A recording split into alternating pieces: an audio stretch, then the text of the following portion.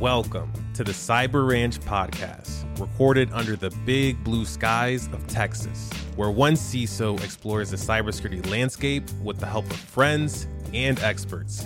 Here's your host, Allan Alford, President and CISO at Allan Alford Consulting.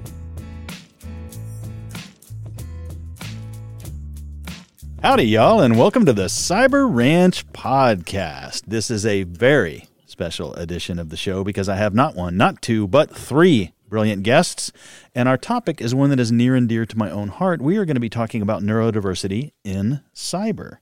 So rather than me doing the usual introduction, since we have three folks, I'm going to let them introduce themselves. Let's start on my left. Nate, why don't you tell us about yourself? So, hey, I am Nathan Case. I am currently the federal CISO for Snyk. We do a bunch of really cool stuff with your code and make sure it's safe and everything's great. I've been neurodiverse, or at least known I was neurodiverse, since I was about 12. I actually got diagnosed with dyslexia, and my wife is a counselor. I swear that was totally by accident. And the reality is that when she's been living with me for the last 20-something years now, she's looked at me and said, yeah, you're also ADHD. So while it's not a clinical diagnosis, my wife thinks I'm ADHD as well, and probably that's not wrong. Sounds good. Ryan, how about you? I'm Ryan Macababbad. I am currently seeking employment. And I was recently diagnosed with ADHD and was pursuing a autism diagnosis until I lost my health insurance. So, but I've, like most, I think, or like many stories, I've done intense research on autism, and I'm like, oh, that makes so much sense now. So yeah. Otherwise, I'm a cybersecurity professional, and I just like to learn all the things. I love it. Leigh, how about you? Hey, it's my name is Leigh Honeywell. I'm the co-founder and CEO of a cybersecurity firm called Tall Poppy. We do personal and executive cybersecurity for individuals and high-profile organizations. I'm based in Canada, and it's funny, the intro is always talking about the company, but I was actually diagnosed with ADHD as an adult about 6 weeks after incorporating, and it was actually day 4 of Y Combinator. So the journey of starting the company has been very much in lockstep with the journey of figuring out how to make my brain work a little better. Lots of victories, lots of defeats, but generally trending upwards. That's awesome. And everyone knows me, I think, who listens to this show. If you don't, I'm confused. But I haven't shared my neurodiversity story. So speaking of recent diagnoses, I have discovered that I am, in fact, on the autism spectrum, which was a massive news flash for me. Ran it by all my friends. Most of them were like, yeah, dude, we knew, which I always found to be quite amusing. But for me, it's a recent thing. And by the technical definition, I'm what they call very high functioning. I have since learned in the autism community that high functioning is a lousy phrase. Like this is still the official medical term. My wife is a psychologist. High functioning is still what they say in the medical community, in the psychology community. And I've learned that low support or high support is a better phrase to use. In other words, I rely on less support to be functional is a better way than high functioning makes it sound like somebody's broken if they're not high functioning. So that's the medical term. I'm learning to embrace the terms. I am so new to this. I'm still learning the language. Like ASPE, is that a cool term or not? Some of us have embraced it. Some have not. So I'm learning. For me personally, this was a bit of a bombshell. I mean, it's a personal self reevaluation. Like, somebody suddenly tells you you're this thing. Oh, I'm this thing. Well, what does that mean? And of course, being who we are in cyber, we're all nerds that love to squirrel down rabbit holes. And, I'm obviously doing tons of reading and research and all that. So I'm on the very beginning of my journey, but I thought I would share that and open up to the audience that, yes, I am neurodivergent as well.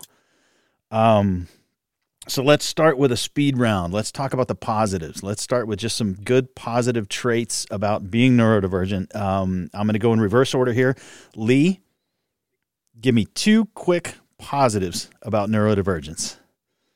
this is going to sound kind of goofy, but I never get bored because I always get distracted and move on to something else. Nice. I think I'm like clinically incapable of being bored. And I think the other one is, which is probably related to the first one, is thinking a couple of steps ahead in the sort of like web of connections. I've joked many times over the years that my brain is an offline cache of everything I've ever read on Wikipedia. But it's pretty accurate. Like if I've read it on Wikipedia, I probably will be able to like tell you a story about that thing. And there's always that sort of like 3 hops different connection from anything that comes up, which probably is why I never get bored. I love it. That's 2 great answers. Ryan, how about you? So I guess the first one, I feel like I can learn anything. So that is actually both like a plus and a minus because, sometimes I don't hire professionals because I can do that. I just need to look up some YouTube videos. And that takes a lot of time, but it saves a lot of money sometimes, but also sometimes it costs a lot of money when I mess up. But so it's a good and bad thing, but it's an always learning journey. So that's pretty awesome. The other thing is that, and my brain just blipped because I totally forgot what I had in my head. Ladies and gentlemen, a live demonstration. This is the problem with doing this at the end of the day when all of our meds have worn off. Right. Cortisol is way up. I think that being neurodivergent kind of allows you to be more open to other types of people that are different than you, because like being autistic is going to look completely different for me than it is going to be for you. And it can differ based off of gender, upbringing, whatever. And I think that that makes us more kind of accepting of other people. I also find like NDs tend to be a lot more fun because we're always getting distracted. So it's like, it's like birds of a feather, right? We attract each other. And so you get us in a group and it's an awesome time, lots of ideas being thrown around and we figure something out. I love it. All right, Nate, you got 2 for us? Yeah, sure. So I started looking at it like stream input, like trying to handle my brain like a computer and try to figure out how it works from the point of view of coding, like in my head, if you will. So for me, I've realized very much what both Leigh and Ryan have realized, that I have no limit to the amount of data that I can take in. So I do incident response a lot. I do a lot of CISO types of things when it comes to compliance and regulatory and all of that. But I can put it all in my head, just like Leigh said, and I can figure out where the things fit and do what I like to think about more like kind of node computing or graph computing database in my skull, as opposed to having to sit and read a book about it and then make a worksheet on it. So I think there's definitely stream processing that goes into that. When we talk about like being able to pick something up, I think the thing that starts coming out on the side is that, so I picked up woodworking about 15 years ago, and cool, no big deal, but it was totally divergent from everything else I had done in my life. But I was able to take things I had learned in school about physics and things I had learned in every other position that I'd ever held and throw that into woodworking and start learning about and correlating that information. I think it's really neat that we can go ahead and I think one of the things we get from neurodiversity is being able to make those cross topical leaps to understand what the next thing is in the topic in the world around us, without having to do a whole bunch of research. Now that's interesting that the ADHD crowd is coming out talking about having massive data repositories in their heads. On the autism side of the house, what I've learned is, and I've been doing a lot of reading on this, and I've had friends, compare, like I'm already comparing with other friends who are on the spectrum. It's not about the data models in our head, it's about the processor models in our heads. In other words, highly complex system of interconnectivity, constantly at the ready. There may be times that I, quote unquote, unnaturally interact with the world. What's really happening is that I've got this incredibly high functioning parallel processing, multi-node, framework that I'm constantly churning through and relating to the universe through. And it means that I can come off, I guess, sometimes as what some people would consider to be unnatural, but what a benefit. What a cool thing to be able to do, to just carry around these massive structures in your head and deploy them as needed. So that's probably my number one. And number two for me is the hyper-focus thing, which I'm surprised no one else mentioned. Just that ability to I am focused on the thing, and you can throw bowling balls at me and it doesn't matter. I am focused on the thing. That's a handy skill. That's a catch-22 again, though, right? Yeah. Because you could be hyper-focused and totally miss your next 2 meetings. Or your next 3 days. Your call. Exactly. Been there. I have learned. I have so had to train myself to live off my calendar and to pay attention to it and to always be aware within 15 minutes of where I am in space-time, because otherwise I will blow right through 3 meetings in a row focused on the thing, right? Yep. I think it's important to mention for the listeners there that several of us flashed our Apple Watches at each other as Allan was saying that. The chat on this show is without. lively. I will just say that. We've got a lively chat going as well. And yes, Apple Watches were being flashed. Mine is currently charging. Otherwise, I would have been flashing mine as well. I use the alarm on my phone constantly. And my phone is always on vibrate. My phone is always on vibrate. But I always use the alarm when there's something that I have to get to. If I'm predicting something far flung in the future, like, I got to remember to feed the dogs tonight, I will right there at 10 in the morning set the alarm for 5:15 to feed the dogs in case I forget, right? Like, I live off that alarm. Favorite side of Alexa? Alexa, remind me too. Yes, absolutely. Nice. All right, so we've covered some positives. We've talked about our own experiences. Let's get into some of the negatives that are out there in the world about being ND. I personally, I had a post on LinkedIn. I'll lead with this, and then I'll let you guys jump on it. I posted on LinkedIn about this concept of authenticity. I get told all the time, "You're so authentic," and I was like, authentic shouldn't be a compliment. Authentic should be the norm. And unauthentic should be the insult, like, you are so unauthentic. And somebody quietly pulled me aside and said, that's a great thing to post on LinkedIn and all, but what about the neurodiverse crowd? Some of these folks can't be authentic because they're having to mask on a constant basis. And this was right after I had been diagnosed, right? And I was like, oh no, I've let my own tribe down. So I quickly threw an edit out there with okay, I get it if you're ND, I'm sorry. That got me down a whole rabbit hole, as my brain is wont to do. Rabbit holes happen, and I started thinking about hiring practices, and I started thinking about people abusing the term cultural fit, and I started thinking about all of these things, and this idea that there are plenty of people that are indeed having to mask, and plenty of hiring situations where, to Ryan's point, we recognize each other. We glom onto each other. We celebrate each other. We're more open to these various diversities, but there are plenty of hiring managers who are not.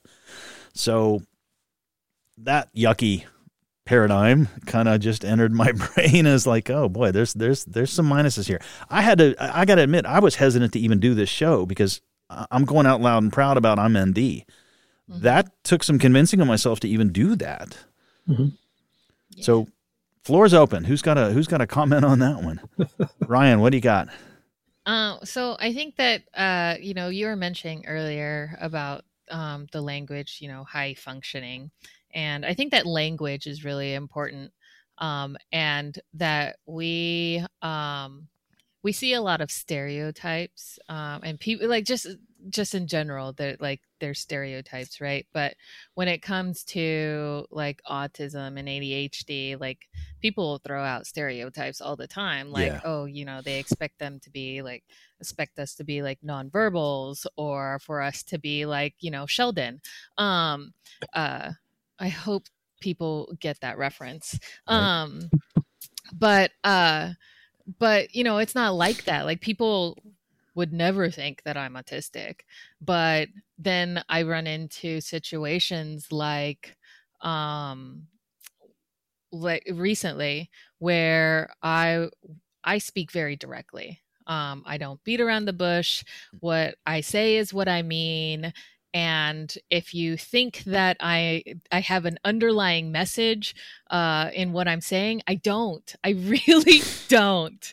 And so like one thing that someone said to me, and like they had a serious problem with me because they kept inserting their own like passive communication. And so communication in general is one of my like passions, because it's so interesting. People communicate in different ways, but passive communication is regional. It's familial. They're like dialects from, between one person and another.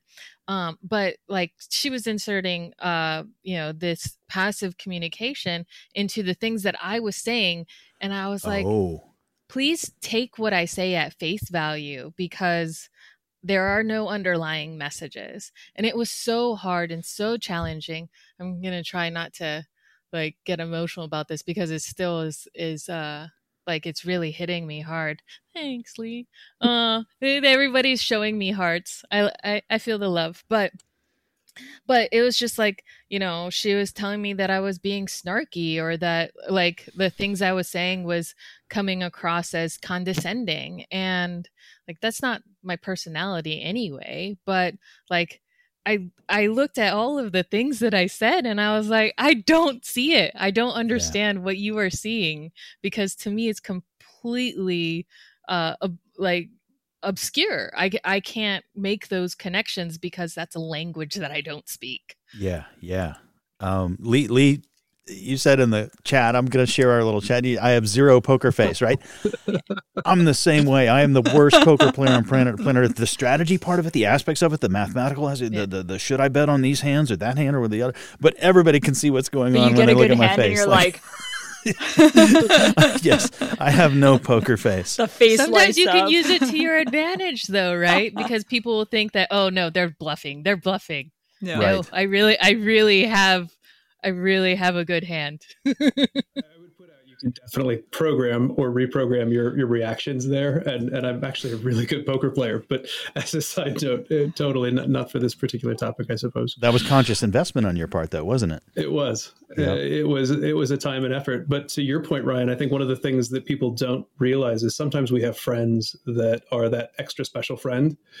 And having that person that will tap you on the shoulder and go, dude, shut up.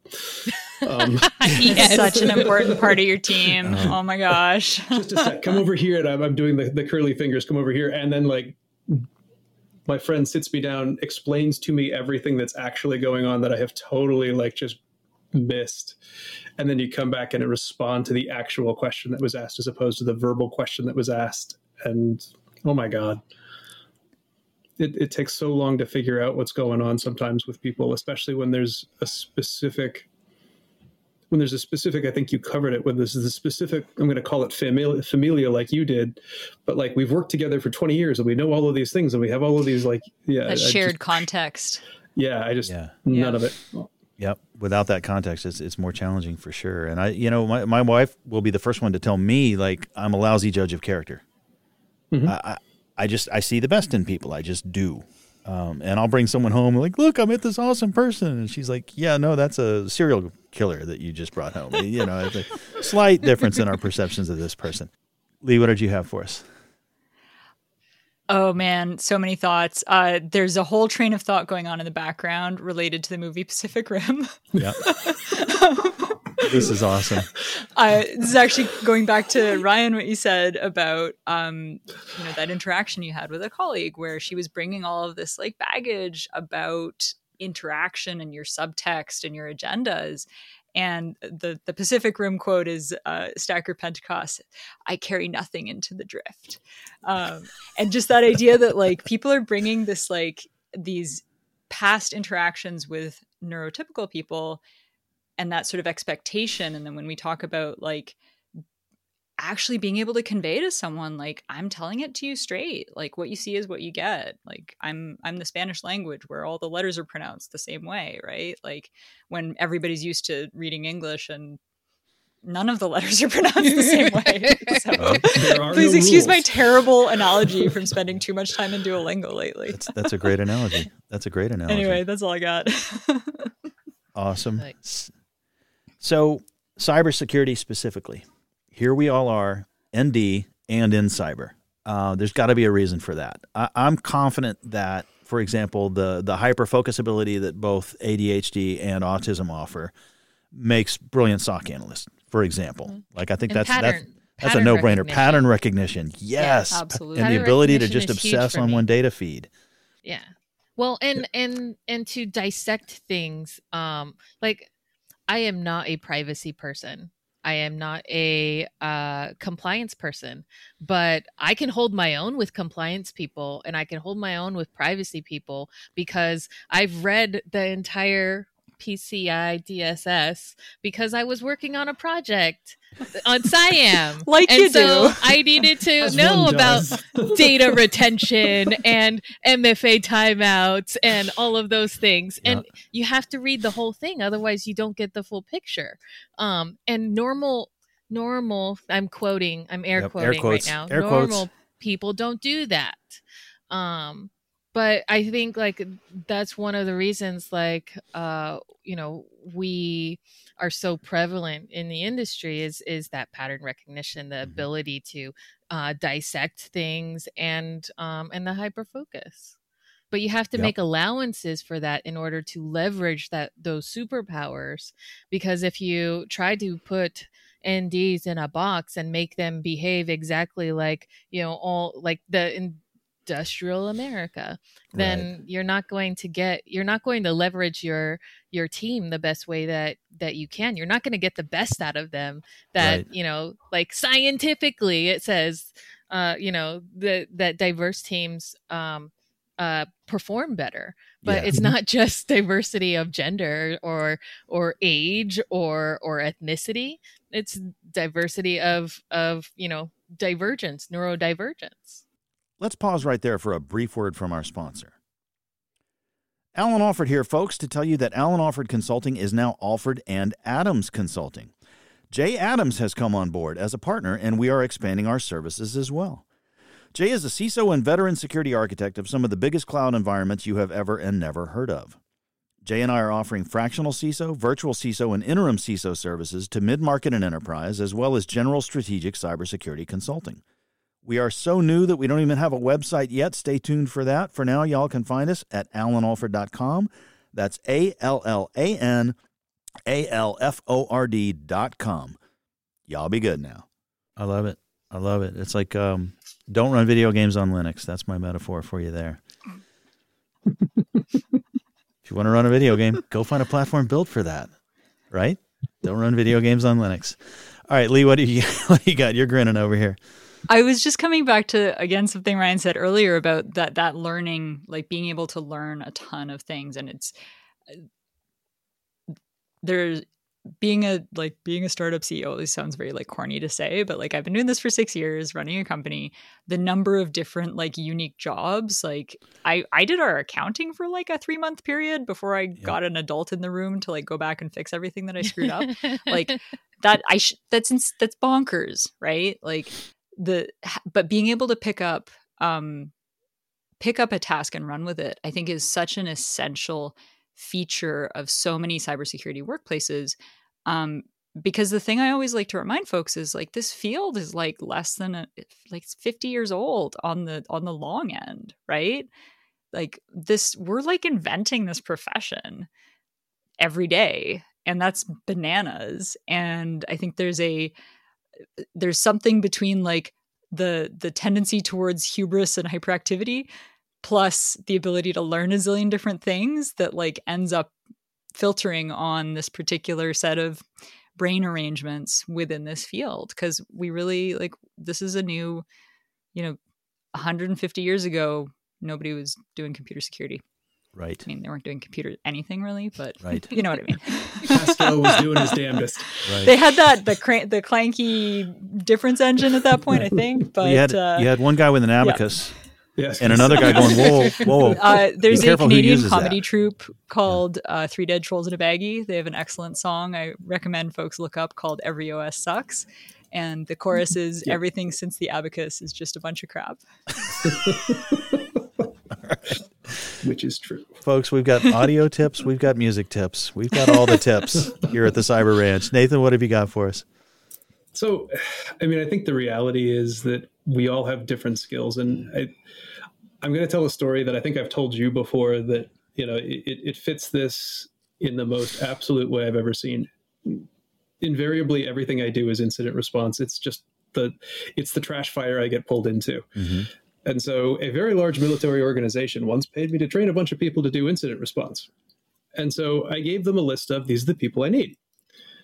And one of the requests was, I need diverse people. And so as we go through this thing and we start talking about how to teach people incident response, this very highly ranked individual marches, we're going to call it 10 for giggles. It's not really 10, but let's call it 10 because it works out. He marches in 10 people, 5 of gender A, 5 of gender B, obviously have all been through military academy. And when interviewed, all answer the interview questions exactly the same way. Is this a good idea for incident response? Everyone's shaking their head no. It doesn't work. And as we talk about diversity and inclusion, and we talk about all of these things, yeah, I get it.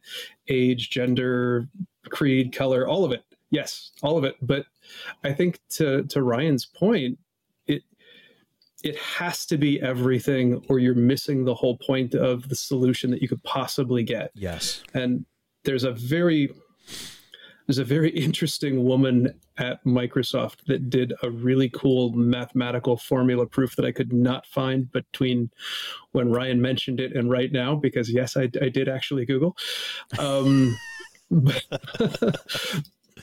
Yes, ADHD.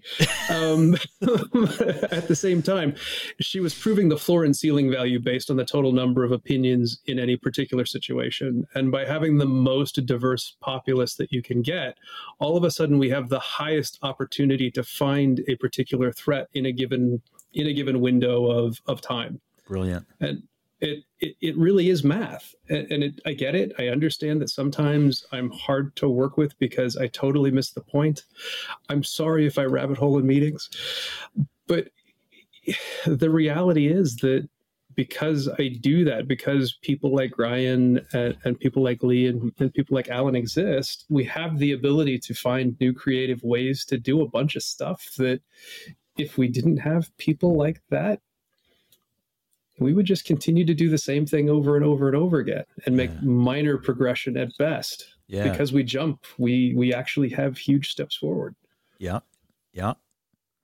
I'm thinking of Leigh's story, and I'm thinking it echoes mine. When I was at my last startup, I wasn't a founder, but I came on as a C-suite at a small startup, and pretty soon I was doing all the things. And I was receiving constant praise for the fact that I could juggle 18 balls at once and not drop a one. That this was like you can keep them all up in the air. You seem to keep them all up in the air. And I went back and looked at my LinkedIn reviews from previous bosses, and there's some common threads that come out. Can juggle all the things is a common theme. Super friendly and straightforward with people is a common theme. Sense of humor, a little bit off, but a common theme.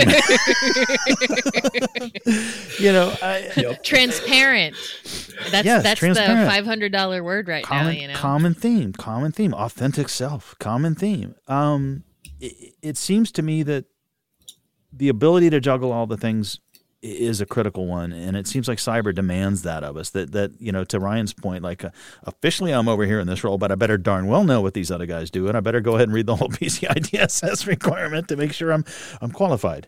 The juggling of all the things is a thing in our industry, and the rabbit hole piece. None of us actually talked about the specific fact that there's a rapid context switch capability there. I can run down rabbit hole A, follow it to its conclusion and go, meaningless, and go right back to where I was, and then run down rabbit hole B, and then C, and then D. And I can toggle between these and jump back and forth and tie the threads together and spaz out down all the rabbit holes. But you're not covering the fact that you did that in less time than it took the guy next to you to say the word "the." Right. That's the other piece of it too. That is the other piece. I remember one time we were debugging a software. Yeah. Yeah, no, that's exactly it. I was jointly debugging a QA thing with a buddy, and I leapt to the conclusion and was right. And he was pissed off. He's like, you can't do it that way. You have to follow the process and do that. I was like, no, dude. The goal is to save time. We save time.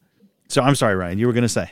No, I forgot. But I do have a story now that you said that. So I was in the military, right? And I had no idea that I was good at technology. That's where I found my love. Because I never thought that I was smart enough to do that, because, all those other people, they're the ones that did it, right? But I would figure out, like during our troubleshooting and stuff, I would figure out what the problem was, but then have to explain it, how I got there. And I'm like having to go through a lot of steps in my head on how I got from point A to, point Z. And people weren't keeping up. But it's like necessary to be able to, like it's a necessary skill that you have to develop to be able to teach others. And this what you were talking about just reminded me about that. I may be dating myself here. The cartoon Pinky and the Brain.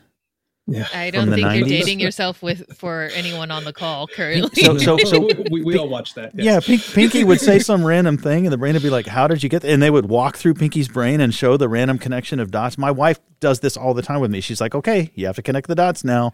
Tell me the journey. How did you get from A to Z? Walk me through it. Catch me up." So with the transparency thing, do you guys actually, like, I will occasionally, like, I can't remember a thing and I'll go like tulip flowers. Oh yeah, Rob Flowers. And like, I will go through, like, I will out loud say like the 50 different graph DB things, like out loud, because I can't remember what this person's, I can't remember what the thing was, and then find it. And then poof, here we go. And everybody's just looking at you like, holy crap, is that really how your brain works? Like, what just happened? That is how my brain works. I have two related strategies. In one case, I'll say something like, I'll explain how I got there in a second, but blah, blah, blah. And then I'll be like, now the way I got there was, here's the like back trace. And the other thing that sometimes happens in a conversation is I will like be talking about something and I'll diverge off to something. I'll be like, let's pop the stack back to where I was and continue talking about the thing we were originally supposed to be talking about. Right, but you just had 3 conversations at the same time. And it's really interesting sometimes to do that when I see someone else doing the sort of like wandering down the winding path away from what we were talking about, where I will pop the stack back to where we were going and they'll be like, oh, you actually like tracked that route. And that can be really cool to like observe in other people and like sort of when you're having that conversation with someone who is also tracking the different branches of the tree. That could be really cool. My favorite comedians are the ones who can weave threads through the whole comedy show and jump back to this joke that was made 14 jokes ago and tie it into this current joke. And like, I marvel at that kind of architecture. Like that to me is just the best comedy, right? It's architecture. That's how I find my phone every time I lose it, is just walking. See, okay, I went into the fridge. I went into the laundry room. I fed the dogs. Yep. All right. So how about tips? We'll close out the show. I just want to say, first of all, thank you, all three of you, for real, for coming out and doing this. I know it's a bit of a bold and a bit of a brave step to jump on a microphone and say, yes, I'm ND. So first of all, my brain is spicy. Thank you very much, all three of you, for that. We have talked about pros and cons. We've talked about applicability to cyber. Obviously, just the mere presence of the four of us. Hopefully, there's somebody that's ND that's worried about getting into cyber, or maybe they're earlier in their career, and hopefully they'll be like, "Oh, Leigh's a CEO; she can do it." You know, like I want all of us to hopefully serve as some kind of example. Allan can blather into a mic; I can do it too. But tips and tricks and thoughts. Anybody who's listening that you think might be worried about, hey, I'm ND and I don't know what to do next. Let's start with Ryan. What's your advice for those who might be listening, who might be afraid to do what we've just done? Well, I mean, I don't think that you have to tell people that you're neurodiverse. Like for one thing, like yep. it's the right thing for some people. It's not the right thing for other people, and that's fine. But there are different tools that you can use in order to manage that with neurotypicals. So like one of the things that I use and that I failed to use this last time, which probably ended me in the state that I was in, was a user manual. I have a personal user manual that I will share with teams and teammates that says, this is the way that I worked best. Please don't call me out of the blue. Send me a text message first to see if it's okay. And when I'm speaking to you, I'm going to tell you things very directly. If it comes off as, unkind or anything like that, just let me know, because that's not my intent. So I can reassure you that that's not my intent. But please take it at face value and try to take it at face value, because I think that other people have a responsibility to put in effort as well for that relationship building. It should not just be one-sided. I love that. That's good. All right, Leigh, you got one for us? I do just want to reiterate that I feel like this field is uniquely suited to folks who get bored easily, to folks that love learning and are motivated by a little bit of chaos. I think that there is so much damn work to be done in this profession. Yeah. I remember Dan Kaminsky joking 10,000 years ago about we put the security in job security. But there's just so much to be done. And then when it comes to the neurodiversity piece itself, really like iterating on the kinds of support that I need, and that like, hey, I know I'm still struggling with this set of behaviors or skills that I need to build, like trying to cultivate that sense of self-awareness and feedback from others to be like, how do I actually like get this brain to work a little bit better every day. All right, Nathan's grinning and pointing with a you're right. So I was speaking, you're not wrong. I totally agree with you, Leigh, but one of the things that Ryan said was self-care. It can be really hard because we get focused so completely on a thing. And I've done incidents before that stretch longer than months. And some of them are just horrid. And the thing about doing this, specifically incident response, is that you have the ability to focus on things so strongly that you forget to do things like, I'm going to laughable things like go take a shower. But realistically, like there's mental health things there too, that because of that, you have to focus on how to take care of yourself. There are some other things that, as I'm going to go as to one of the more senior members of this call. As we age, one of the things that comes up quite often is the expectation that we have the ability to communicate better. And so I get it. I'm not suggesting that people mask. I'm not suggesting that people try to pretend or fit in. What I am suggesting is that focus on communication for anyone is always a good choice. And in many of the things that I've done in my life, the ability to communicate short amounts of information with high density of value is something that everyone can learn from. And being a neurodivergent allows you to see it in different ways and see different opportunities, because you are to convert that information into a really substantive thing and pass it along to someone else. I love that. In the chat, Leigh said that's a skill we can build like a muscle. Totally right. Totally right. Guns. We might have to do a few more reps due to the shapes of our brains to get to the same skill level as someone with a neurotypical brain.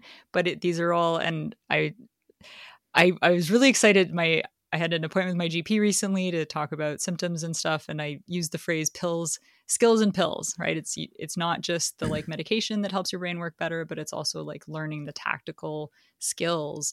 And all of this stuff is learnable.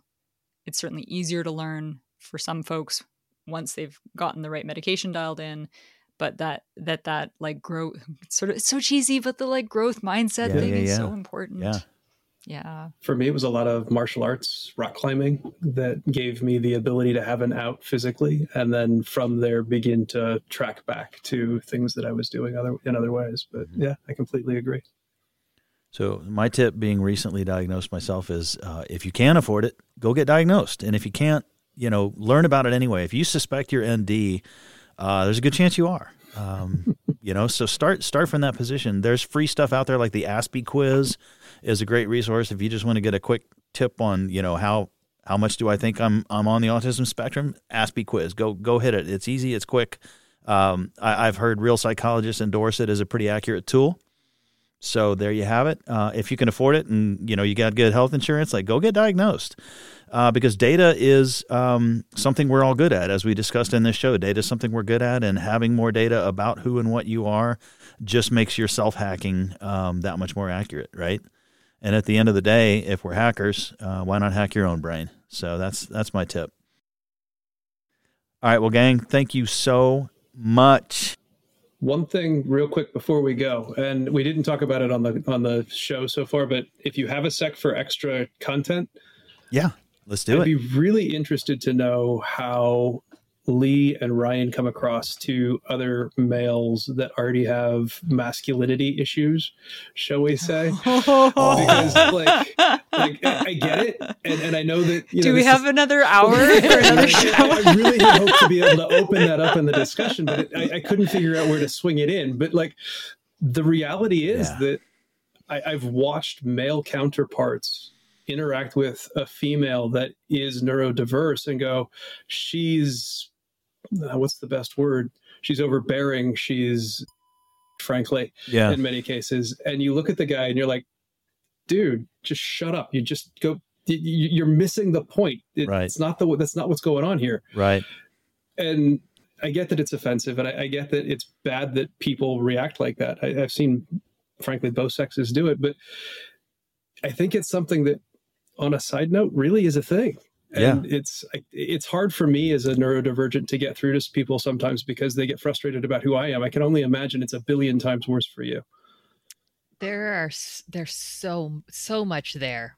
Yeah, we would need an entire episode. I was thinking the same thing, but I didn't say it because we really would need an entire episode in how it presents differently, how different neurodiverse diversities present differently in women, how much harder it is for us to get diagnosed, and how we interact with the people around us, the community around us.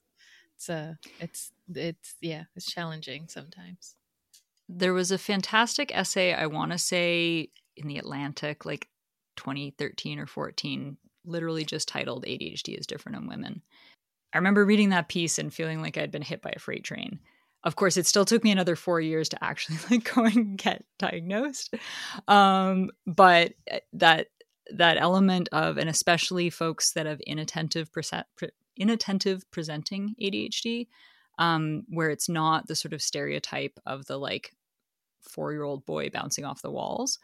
That's, I think there's a lot of awareness today that's a big piece of the struggle. And then I think the sort of gender angle of it when it comes to leadership and workplace interactions. There's a researcher at UC Hastings School of Law in San Francisco named Joan Williams.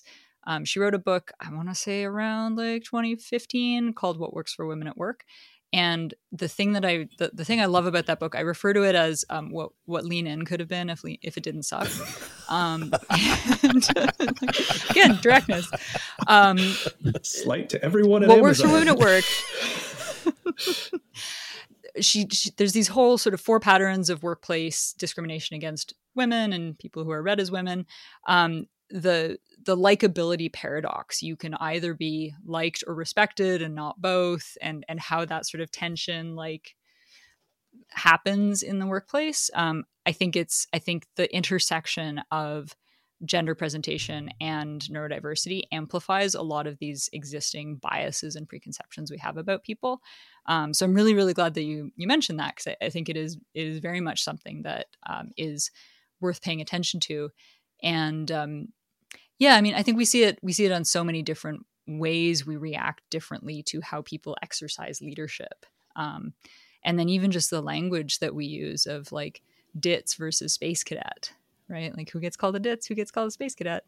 It's disappointing to watch that from this side and it came to me when I was at AWS. Actually, there was an engineer, and she has to be one of the smartest people I have ever met. And to watch the way, honestly, everyone treated her was just one of those, I wish she would just say, this is all of these things that you're reading into this, none of that's actually there. It feels like there's no easy answers, especially when these multiple different things intersect. Like there's no silver bullets. Yep. I think some of the same tools and tactics around fighting bias in the workplace, whether it's like calling back to something smart that someone said earlier, or like interrupting sort of situations of bias. That's some of Joan Williams' stuff. And there's other researchers that have done these like bias interrupters kind of thing. Can be really a helpful framework. As a past life, I used to do like DEI training. So that's cool. That's cool. Yeah, I've got several people close to me in my life who are neurodivergent and female. And it's amazing. Like you said, DITS and Space Cadet, those are the nicer examples. Some of the tips and tricks we ourselves just gave tips and tricks about, be more explanatory about who and what you are, be more forward and transparent about it. Let people understand there's no hidden agenda. That's all advice that can get you called a I mean, well, and it doesn't always work. Yeah. And this is, that's the challenge of advice, right? Is we speak from our own experience, but our experience does not necessarily translate. And I think an analogy in the sort of the startup world is the fundraising, there's so much fundraising advice out there. And from the math, 2% of VC capital goes to women. That advice just doesn't work. So, yeah.